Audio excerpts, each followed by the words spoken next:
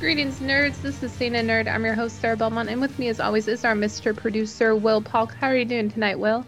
Doing very well. Happy Leap Day. Yeah, Hope you're I doing think well. this is the first time that we've ever recorded on the February 29th. It is. As the geek that I am, I actually did go back and look and see the previous leap year, how if we did or not, and we just missed it by like 2 days the last time, the last leap year. Yeah. We were yeah. So, but yeah, it's pretty cool to not only do it on a leap day and it's also Superman's birthday. So Of course, you would know that. of course Of I course. would. Yeah, gotta Uh, get a bona fides out there. yeah. All right. So to start off with some TV movie news or news about TV and movies, the iconic cyberpunk novel Necromancer is being developed into a miniseries on Apple TV. I've never heard of this thing, so It's a awesome book written by William Gibson, and yeah. So it's been a series for anybody in cyber. It is truly iconic. It was kicked off a trilogy of books, the Neuromancer, and then Count Zero and Mona Lisa Overdrive. Folks who are familiar with it will are really excited to hear this news. It was something they tried to do this show back in, I guess, 2017 with Deadpool's director, but on I think it was Fox, but it never went anywhere. But I mean, basically, the premise of the story is it's Henry Case is a disgraced computer hacker. He is trying to he was punished for stealing some of the employer data, and he's in a virtual reality network, and basically he's given a shot of getting back into good graces and everything. And so it really is, it's a tale of that. And I've read the book years ago, loved it, and I still have my copy actually. But yeah, but like I said, folks were pretty excited to see that this is finally being adapted into a 10 episode limited series on Apple TV. limited series. Wow. Yeah, and also the book has the distinction of actually winning a Hugo Award, a Nebula Award, and a Philip K. Dick Awards. So it's truly like seminal work as far as really establishing the cyberpunk genre as far as in literature. Right, right. Um, cool. Well, something for me to know about it that's coming in the future. Yeah, Um, all right. And then so you finished Killer Paradox. I did. Okay. I did. I really enjoyed this series. I told you I did. We could go. I'm fine doing spoiler talk. We can spoiler alert, folks. We're going to go into a Killer Paradox, and if you haven't watched it, just fast forward to the Last Airbender, which we'll talk. Killer Paradox is something that you want to go into not knowing anything about. The more you know, the more, I don't know, I think that you won't see some of you won't, the more you know about the story, the more it takes away from the overall, like, what the fuck is going on? Specifically for the first two episodes, which I just looked on IMDb. Those are the highest rated episodes of the show. Yeah. Narrowly followed by the last episode. But overall, it's a pretty, for there being 8 episodes, it's pretty consistent across the board. I will admit, I fell off. I watched the first 4 episodes within 1 week. I took my time with this, and then I had life stuff happen. So when I got around to the next 2 episodes, I was like, I don't know. It's been a while. Let me jump back in. And that's when they introduce the main antagonist. And he bothered the hell out of me. He just felt too much like a caricature. He didn't feel real. And so that saga lost me, but I do admit episode 8, the finale, was actually pretty good. Yeah, So there was some redemption for it, but yeah, it was yeah, much more higher on the first few episodes than I was towards the end. yeah. I totally get that because I was that way too because it truly is. It's like it has multiple genres going on in it. And so like those first few episodes, it's like going in one direction. And you're right. When Lee Tang like was on the run and he went to I guess the next town Busan or I believe was the name of the city. Busan. Um yeah, it did take a different twist. And then I remember you messaging me about I think I told you I was like watching episode 4 or 5 or something like that. And you're like, oh yeah. When they introduce Robin, the I guess one of the I guess the main I guess if that's the antagonist you're talking about, the Batman fantasy mastermind of like No, he's he's not an antagonist though. I guess yeah, that's why I was wanted to be sure if you were talking about him or Song. So that's why I I wanted was that. talking about Song. Okay. No, Because yeah, yeah, he's not an antagonist. He's the he's the man in the chair. yeah. That's why yeah, the man in the chair. I figured I was almost going to call him like a puppet master because He is, but he isn't. It's yeah. very interesting to me. Like I loved them exploring his dynamic with not with Tong, but with the detective, Hmm. not Namgam. Hmm. And just because overall I think I found it interesting that the first 2 episodes, it's all about Tong, Yeah. and you're really following him. And a part of me was wondering, just like, why is this our protagonist? I mean, Yeah. he's like, we're watching things happen to him Yeah. in a weird way. And he's also kind of just not like there, he has nothing going for him.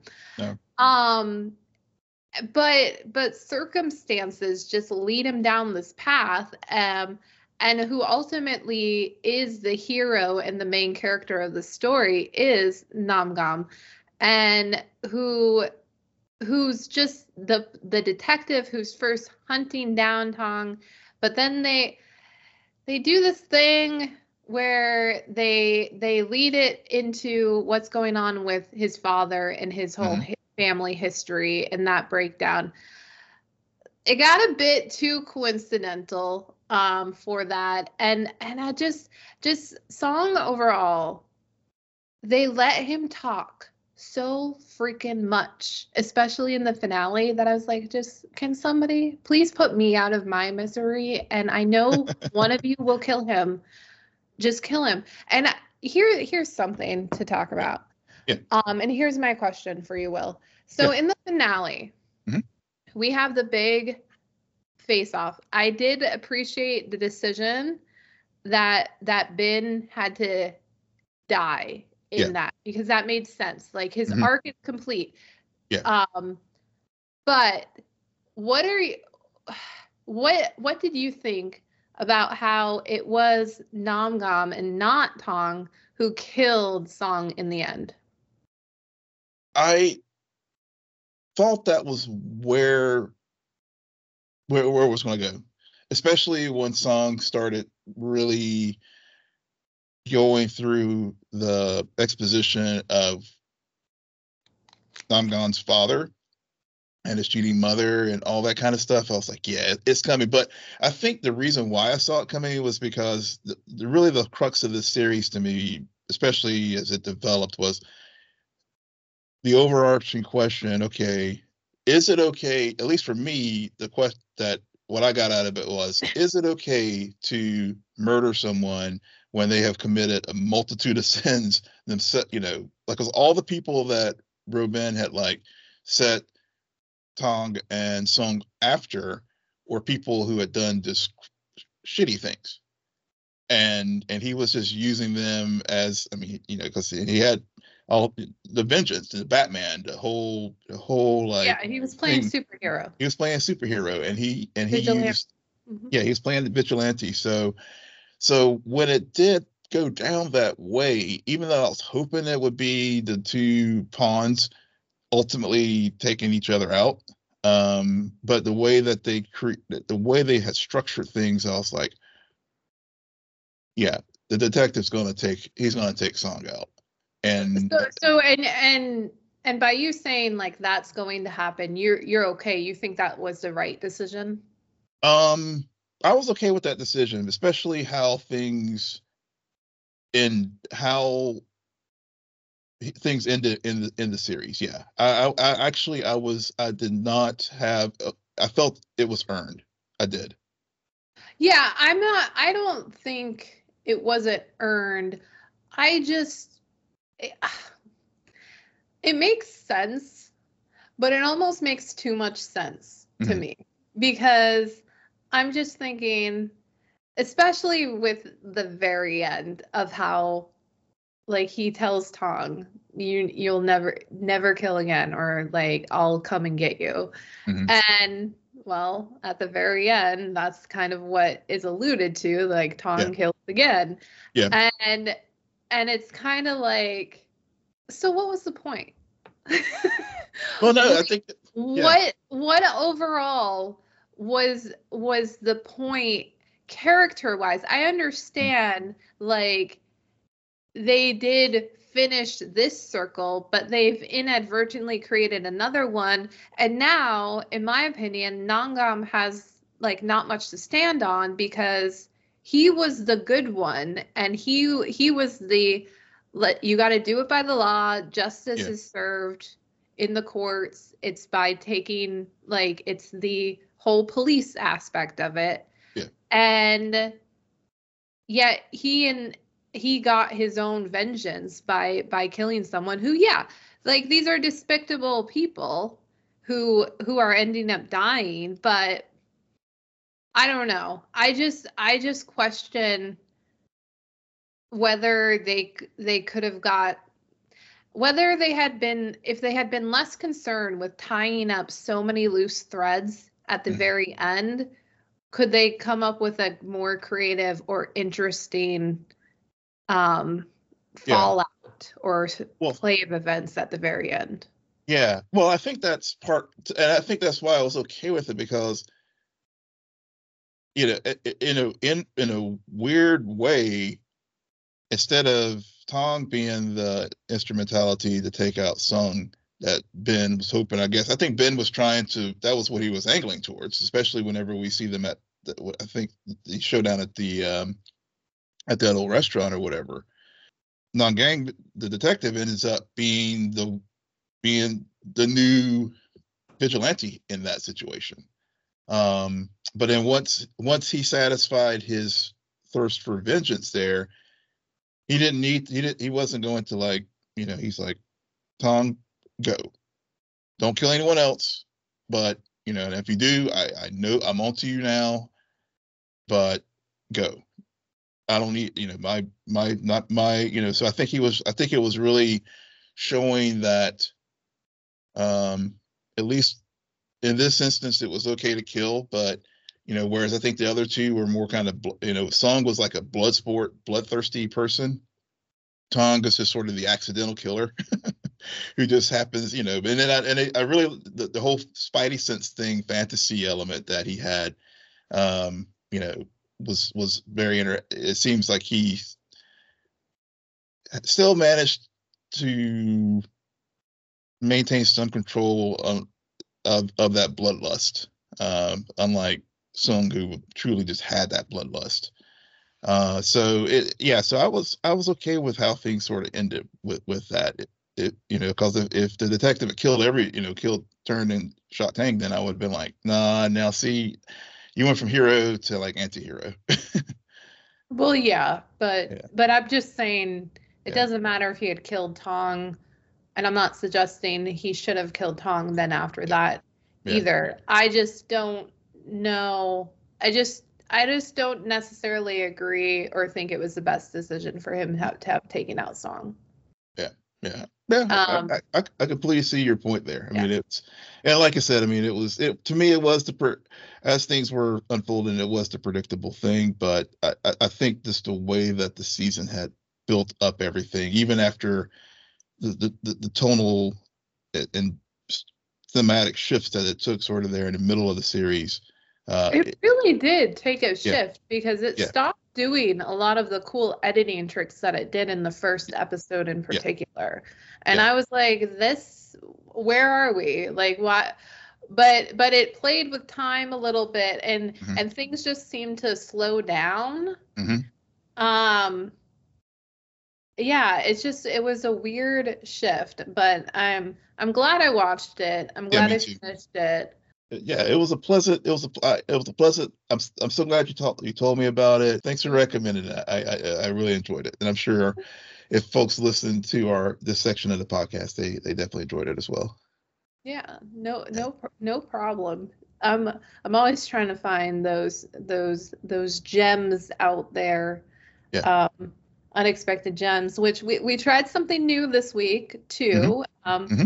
and we told listeners all about it, that we're gonna dive into the last Airbender Avatar. So I'm just going to make this conversation very clear. Yeah. We are moving to Shogun next week. Next week we're gonna start Shogun, and I kind of figured that out last night when I sat down to watch Avatar: The Last Airbender, and within the opening credits, I see in production, like in collaboration with Nickelodeon. I'm like, oh shit. You So didn't. You didn't know that? I didn't I didn't know that. Oh. I really Will, sometimes I'm thinking to myself, I'm like, I don't know how much Will realizes that I do not follow things nearly as much as I did when we started the podcast. Now, because I overthink things, and the more I know, the more it messes with my Fair expectations, enough. and Fair enough. then it just ruins so much for me. Um, Point taken. Like, even though I didn't know that, I knew that after seeing the credit, and then of course my whole judgment was clouded. Granted, um, I'm if you're a fan of Avatar: The Last Airbender, then good for you. I hope you enjoy this show. Um, for me, as someone who knows nothing about the lore, but I feel like I got an entire expositional dump of Hmm. information about everything that happened and was going to happen within the first half hour of this show. Hmm. I'm like, yeah, I'm good. I'm good on this. Yeah. I want to go watch an adult TV show. Yeah. Yeah. Yeah. I mean, too. I will. Like I said, as I mentioned to you before, and I have seen those episodes back in the day. Never was big. I can't say I'm like knowledgeable about this series. I did know. Speaking of the Nickelodeon thing, the original creators of the show from Nickelodeon were originally involved with this project and then walked away for creative differences.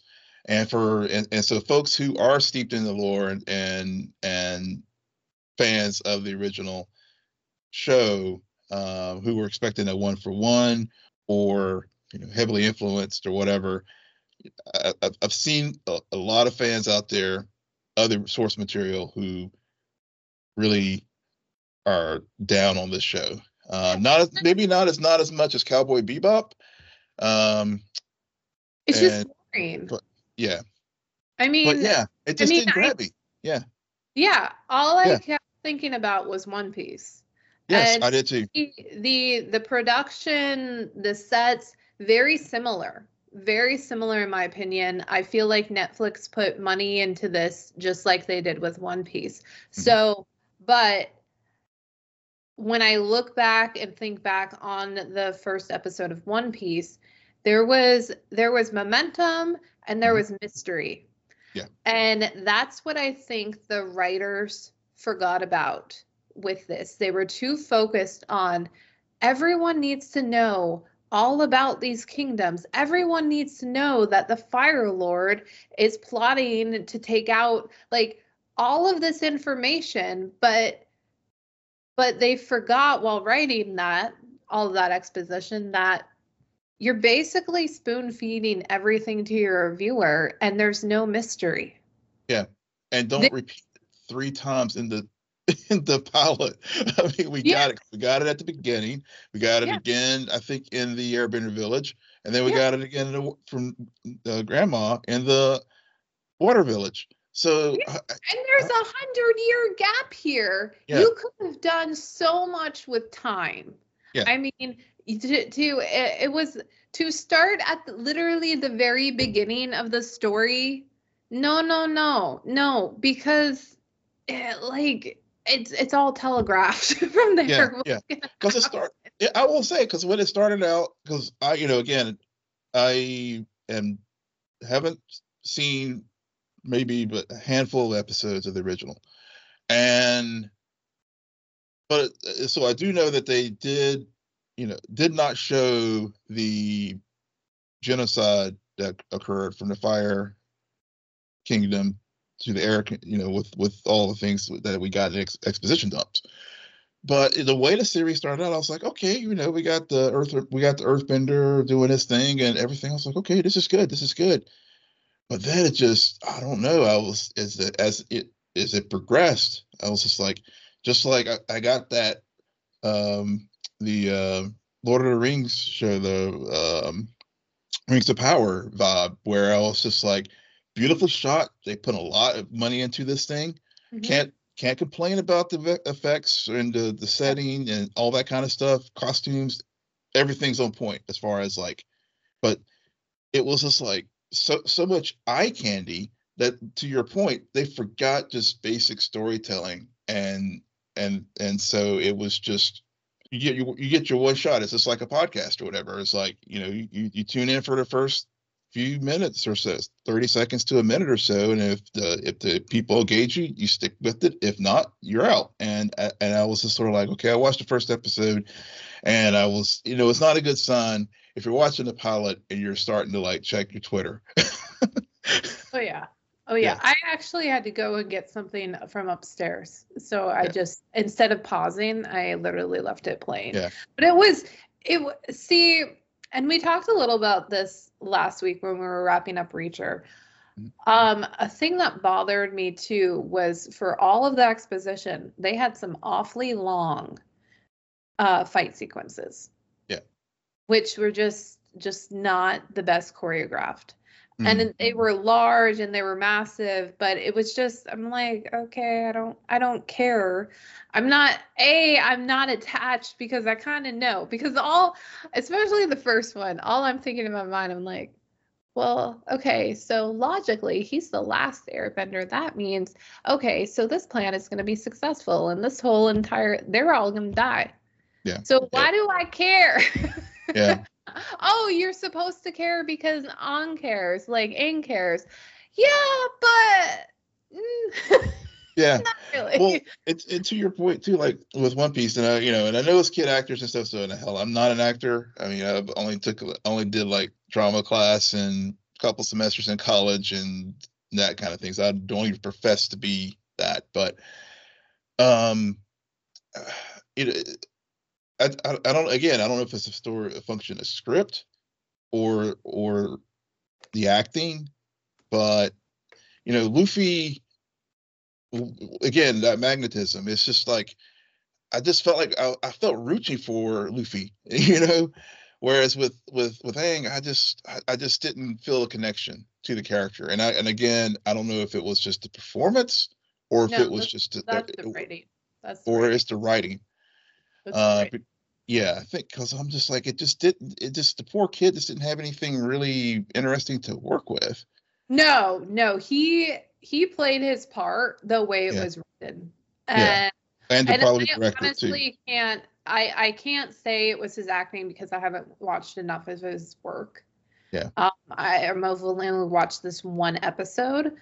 And so I don't blame any of the actors. I No. think they literally played what they were given. The dialogue just was not interesting. It felt dumbed down and it felt Hmm. spoon like it just it's a show, it's something that was produced by Nickelodeon. So that says it all. It just Yeah, but the Nickelodeon folks don't have anything to do with it, which I think is probably where the charm of the original series is lost.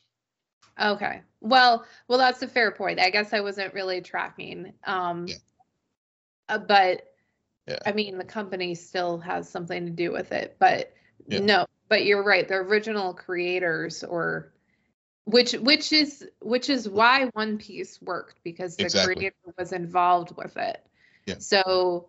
So you need that in these type of shows that already have a major fandom, much less you need it because they are probably smart enough to figure out how to get new members of the fandom, Yeah. how to gain interest, how to tell a story slightly in a new way, so that you can attract someone who doesn't know anything about it.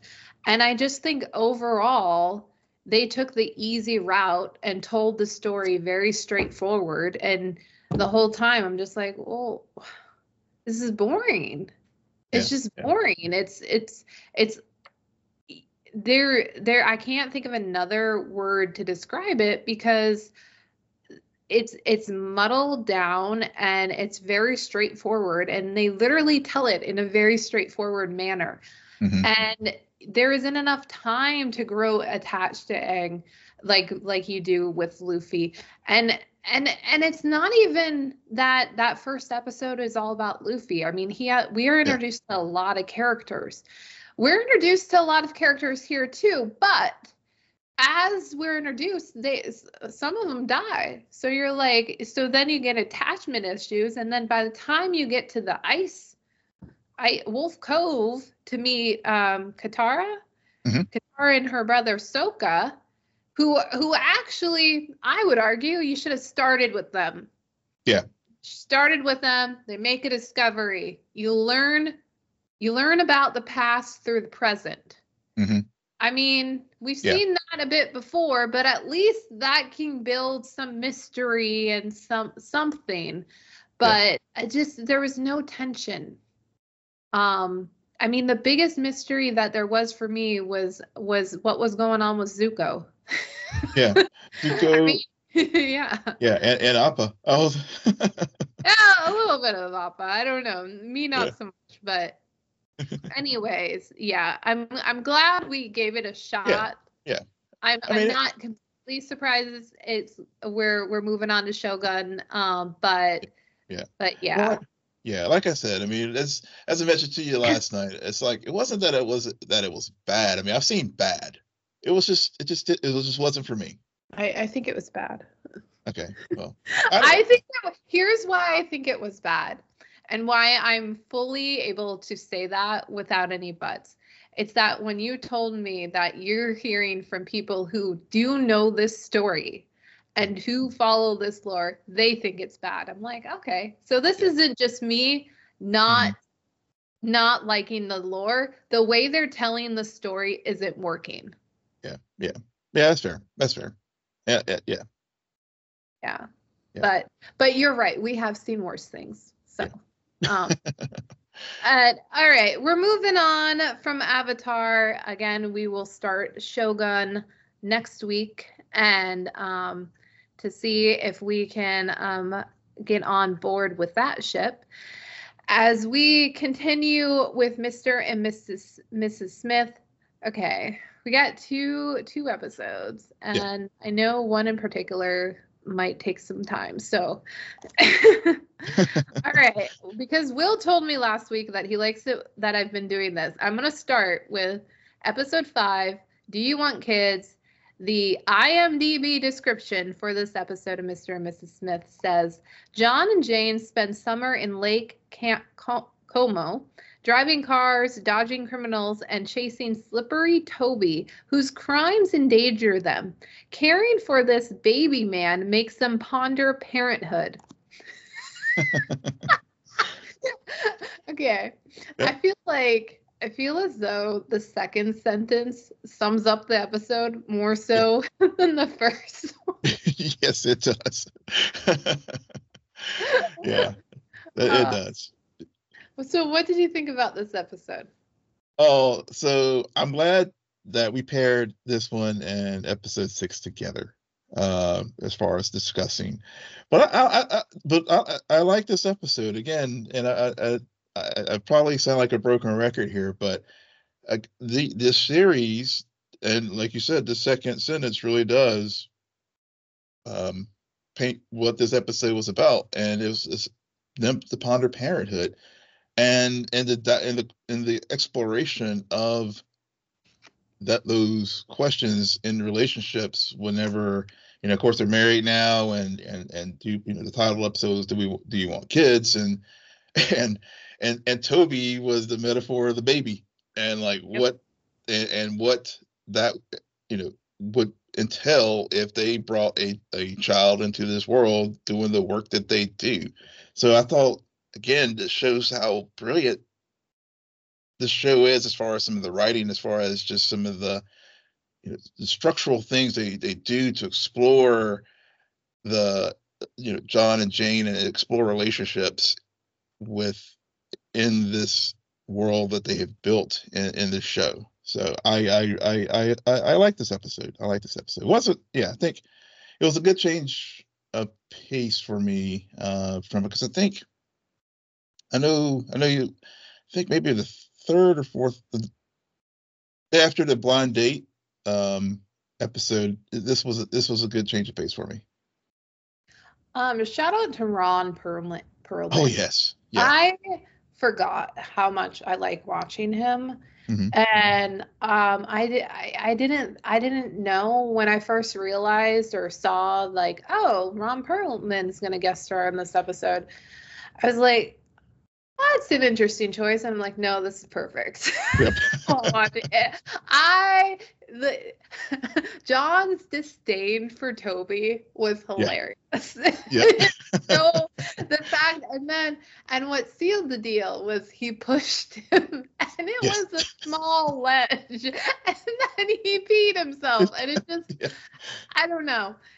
Like this episode was really good because of the chemistry between those three characters, and going into it, it's pretty obvious that they're going to talk about kids. So instead of contemplating that, all I kept thinking about was, I was trying to figure out the concept of time. Mm-hmm. Just because, like, how long have they been married? It's been several, Several what? It's been several what? Months. It's probably or maybe longer. Has it been a year? Has it been a half year? I think it's closer to a year than a half a year. Okay. It just seems, because it just seems like, because the way they were talking about other missions and stuff, it just seemed like it seemed quite removed from the blind date. I mean, not the blind date, the double date. Yeah, I don't see. I'm not sure what that means, because I'm also not sure how much time has gone on between the other episodes. And why this is important to me is just because when you figure out how much time they've been together, that's literally how long they've been married. Mm-hmm. How long they've known each other is how long they've been married for. And so I'm trying, I want to understand time more in terms of the story, just so I can better understand whose side of this argument I am on. Because initially, my first instinct is always to go Team Jane, obviously, Team Vagina. But at the same time, John does make some fair points. I also think he's a little bit naive, because it's like, dude, do you realize what you're doing for a living? Do you realize? Yeah. Mm-hmm. Yeah. I don't understand. See, and this is initially why I took Jane's side, is because I'm like what are you talking about here? Yeah. You're Yeah. literally like, you have a gun in your pocket. Why? How? What? Yeah. What world? Yeah. Yeah. I mean, but it gets to the heart too of the question, like, where couples do have this split, and like, I totally understand the metaphor. I no, no, no, like no, no. Let me. Yeah. Well, no, it's not the metaphor for sure, but they just start picking sides and stuff. It's just, yeah. Go ahead. Go ahead. Go ahead. I forgot what I was gonna say. Oh, sorry. Yeah. Um. Well, now I've forgotten what I was gonna say. I just question. I need to know how much time is going. Yeah. Well, yeah. I agree with the time. I mean, because I think it.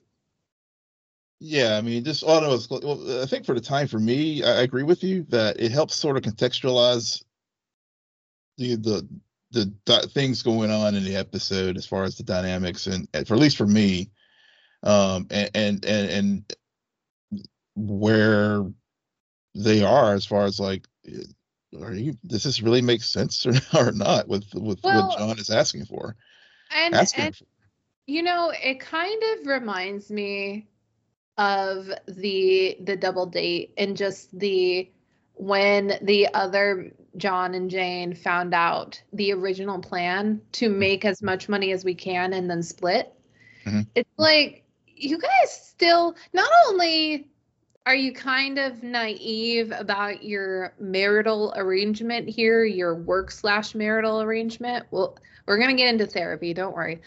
Next episode. But you're also naive about your employer, Yeah. and just what you literally signed up for. Yeah. To think like it's as easy as we can cut the cord as much as we want. Like, that's gonna blow up in their face. Man, Yeah. I now I just want to go back to the double eight, and I wish John had brought up kids. I wish Just he had too. to Yeah, I see. wish I had too. The other thing about time too is just also the progression in their professional relationship, because they still have their moments where, and I know, like I said, we'll get to therapy here in a minute, but they still have those moments where they're still trying to fill each other out. But they do seem, at least at their base level, they some of the things that they in the earlier episodes where they were tripping over each other, that has subsided some. I mean, there's still some elements of it because we get that, especially high definitely sees Jane as the alpha in the team. We get the text messages where they're contemplating, asking her, "Do you want another John?" And which again goes back to the I couldn't help but think about the double date episode when they're over dinner, they were asking, I think the Jane and John two, let's see, he was a they did switch partners, right? He was it the wife Jane two. Did she get a new John, or was it John got No, a new no, Jane? it's the opposite. It The was the opposite, yeah, opposite. yeah, But they didn't explain that. right. But Like it wasn't so much. I don't know. I don't know if it was a replacement, and I don't know what that means. Like, do you right, literally have to kill the other one? Which is a fair point to bring up, because at the end of this episode, Hi asks Jane, does she want to replace John? mhm. Now I totally understand that conversation. You say no. Why the heck would you tell John? Well, I think it's that, I guess, the building of the trust, and But she had to know that, like, that would make him upset, and he would start to resent her, logically speaking. yeah, I mean, or she just didn't. She, maybe this is where she still has that blind spot as far as just reading the room and reading the his emotions, and him feeling validated. I mean, I think that really plays into that second mission in therapy where, wherever, they have, she pushes the guy off the building and all That that. wasn't the second one. Yeah. Was it? Was that the second one? Yes, that was the Yeah. second therapy. John has asthma. Yeah. And Yeah. tried He to has run up asthma. the stairs. Right.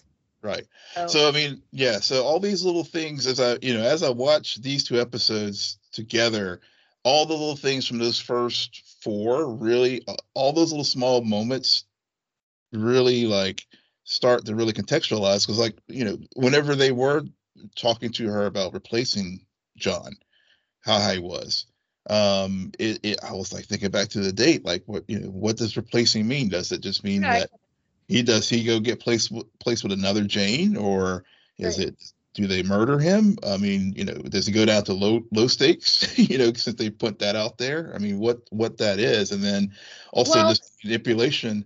But I guess Jane also, to your question about why did she tell him, Hi always sends the bottle of wine,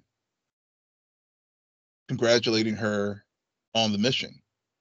Never, John never gets anything. It's always, so I guess he knows, because they're always getting that bottle of wine from, or some gift from Hi. so he knows what? That, That they that, want to replace him? not replace him, but no, but I mean, he knows that as far as the agency sees her as a higher value employee than him. Yeah, yeah.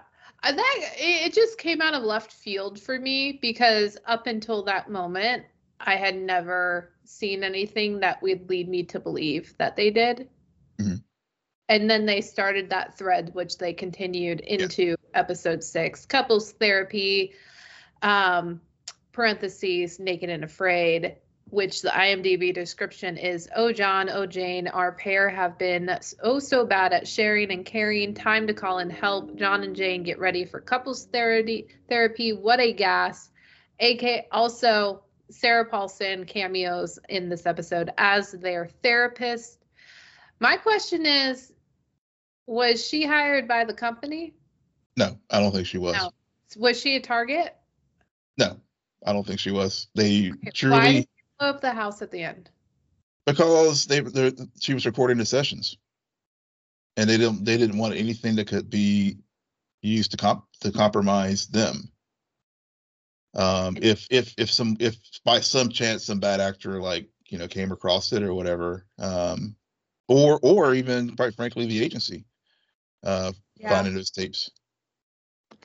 Yeah, the agency makes more sense. I'm sure the agency knew that they were going to do this, though. I mean, their whole house is probably bugged. Oh yeah, I'm sure it probably is, but maybe that's why they destroyed it, because they're like, hey, who knows, but I think they, and obviously, I could be completely wrong when I watched episode 7 and 8, but I think this was, they truly, after the events of the episode 5, and all the seeds were um planted, and some of the uh strain in the relationship was, I think, came fully to a head after that mission, and with the house, and John buying a house, the whole parent, kids discussion, and everything, and then, of course, Hi sending the bottle of wine and congratulating Jane. I think it just, yeah, things reached a point. But I have to say, I really enjoyed how they framed this episode throughout, as far as each session. Because when they first go in there, they're both sitting there on the couch together. They're very open. Second session, Jane, they're still sitting on the couch together, but Jane has a pillow, so they're not holding hands anymore. And then, of course, the third one, they're on opposite sides. I just really liked just the way this episode was just framed throughout, and color hues and everything too. It was just really. I know we always, our gold standard, I guess, as far as therapy episodes, is the Doom Patrol episode, Therapy Patrol. So I was like, this one gives a Therapy Patrol a run for me. Right. Yeah. Yeah. This is a really good episode.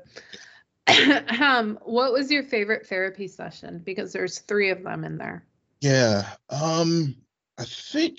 Wow, that's a good question. I think I don't know, uh, but because the first session seemed to be where I was kind of like Team John, and then the second one, I was like, yeah, John. As things progressed, I was getting more and more Team Jane. Um, but to answer your question, I think the I think it was the second one. Why the second one? That's sort of the, I guess, the pivot point for where if they had, I think in the second session that was the one where where she suggests them to have their timeout when things get too heated.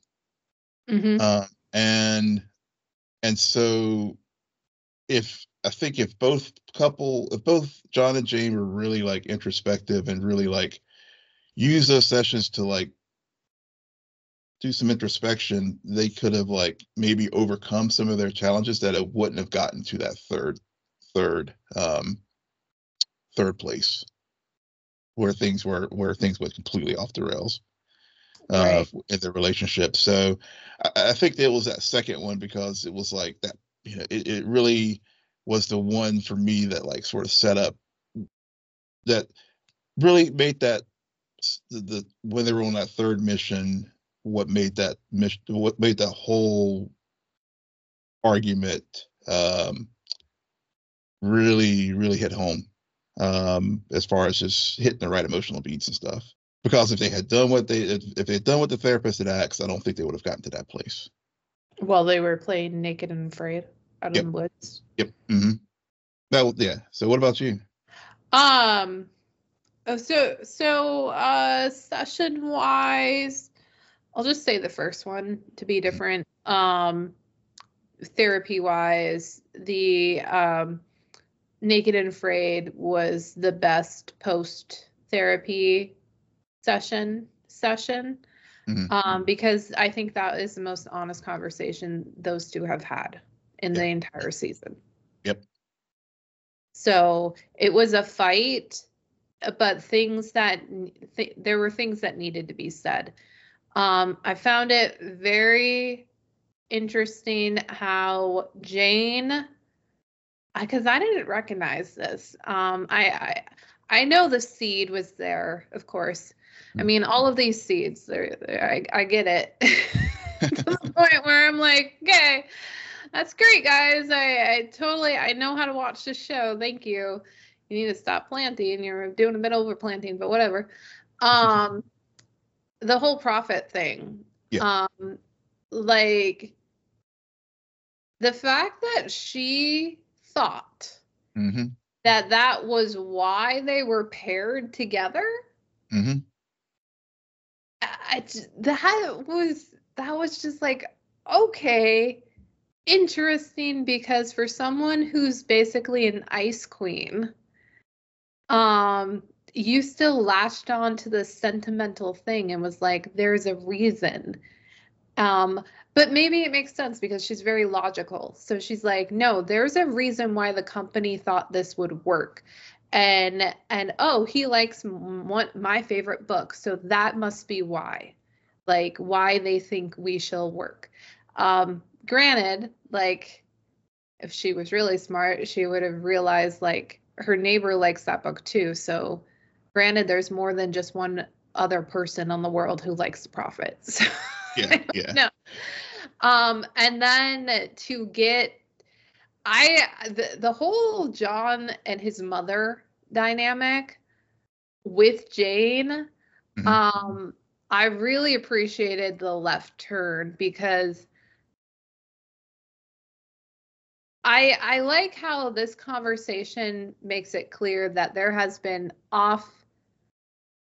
they have had conversations and gotten to know each other that we haven't seen. Like Yeah. the relationship is more lived in. And which I think I felt more throughout both of these episodes than I did leading up to them. Yeah. So when he finally has had enough with all of the mom comments and she crosses the line with him and he just goes in and ooh, it's brutal. It's brutal It because is. yes, Jane should not have said what she said about his mom.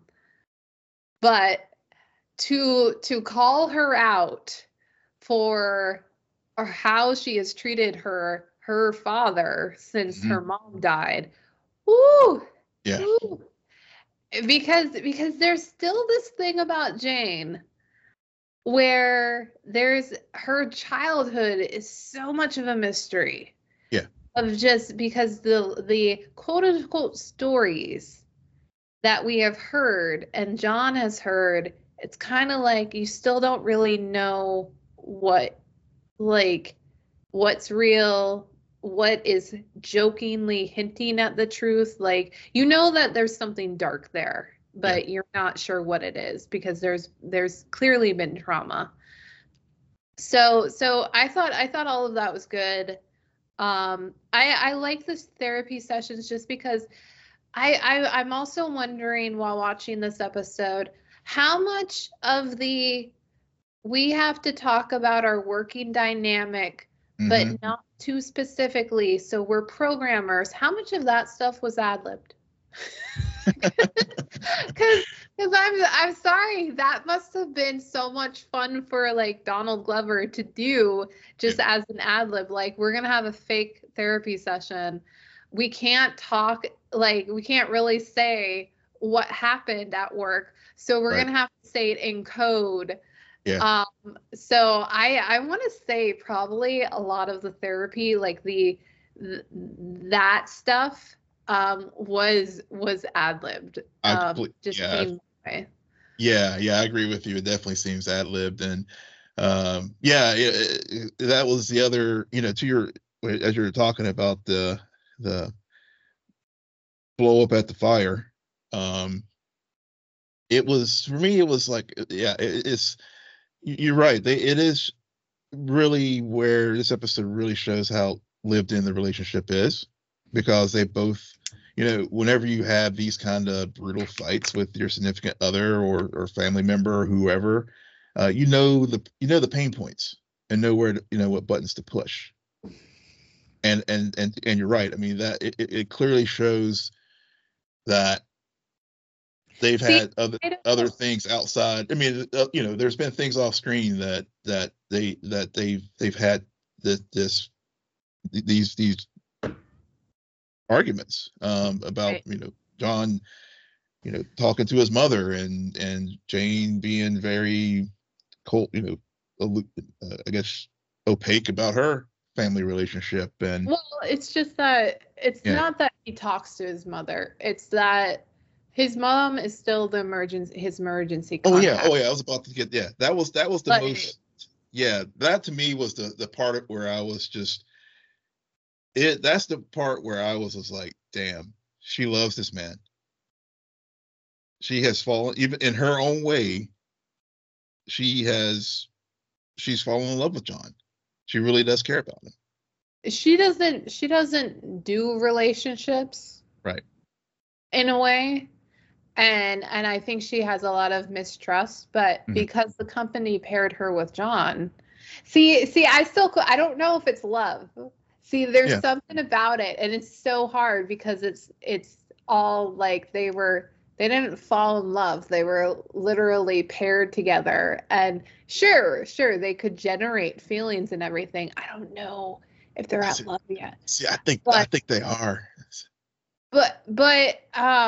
You don't, anyway, that I forgot what I was. you don't have that kind of passionate art fight like they did if you don't care about that person. Like before, beyond the perfunctory professional pairing thing. That was like that that argument there when they over the lie, because it gets to the basic thing of just respect. And John doesn't feel respected by Jane. That's why the whole thing about her making him feel stupid and stuff, he doesn't feel that she respects him. And in turn, she doesn't feel that he respects her, because, whenever because he's like doing this condescending, like, this is, man, build fire, how, build tent, that kind of stuff. So that's like true, and that's why that scene.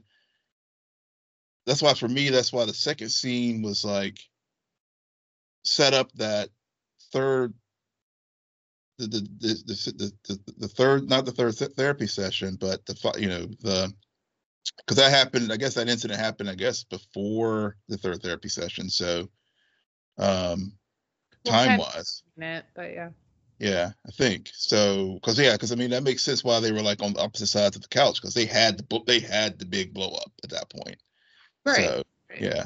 So yeah, it's kind of hard timeline because they're in therapy talking about the events of the past week. Yeah. And so it's the event, the fire, Naked and Afraid is the event of the third therapy session. Yeah. Right. Right. Yeah. Yeah. Because I guess because the second therapy session, because I guess the preceding week it was when it was the card game, and no, she. The second therapy session was about Jane pushing that guy off the roof. That's right. While John tried to run up the stairs. Right. Yeah. So the first session was the first was the card game. The card game, yeah. Because the second session, I guess they had stopped. I think, they weren't having sex anymore, because I guess she was like, and again, felt disrespected because the way that he was like talking with his boys. So, which again, I think gets to the why I think the second one was the pivot point. Yeah, I mean, it's just why exactly she stopped having sex with him, but yeah. Well, yeah, well, I mean, again, it's just Jane doesn't want kids. No. Well, the kids probably also had something to do with it too, but I think, but I mean, there's that lack. I guess the wall of intimacy or whatever was like starting to break down at that point. Right. So, yeah. Right. Yeah. So that's why, like I said, this episode just like it really like ranks up there with me with Therapy Patrol, because there's just so many like levels. I even missed it. I did watch some pieces of it over, like whenever we were talking about it the other night. I did go back and like I was like, I got to watch just some of this again, because I haven't hasn't been an episode of TV recently where I've been like, I got to go watch that one again. But this episode definitely was one for me, like where I had to go do that, because it just explored so many different levels that we could probably spend one episode on. I have rewatched episodes of One Day. Anyways, Yeah. So, yep. Looking forward to next week, where we wrap up this season with episodes 7 and 8 of Mr. and Mrs. Smith. And on that note, Will, why don't you tell our listeners where they can find you? Yes, you can find me on X, formerly known as Twitter, at Will M Polk, WILLMPOLK. And you can find me there too at SJ Belmont, SJBLMONT. Please follow our crew on Twitter at Scene and Nerd. Friend us on Facebook, follow us on Instagram and Threads at Scene_N_Nerd, and visit our website, www.sceneandnerdpodcast.com. But most importantly, rate, follow, and comment on Apple Podcasts, Spotify, YouTube, or wherever you get your podcasts. Good night, Geek Out. You're welcome.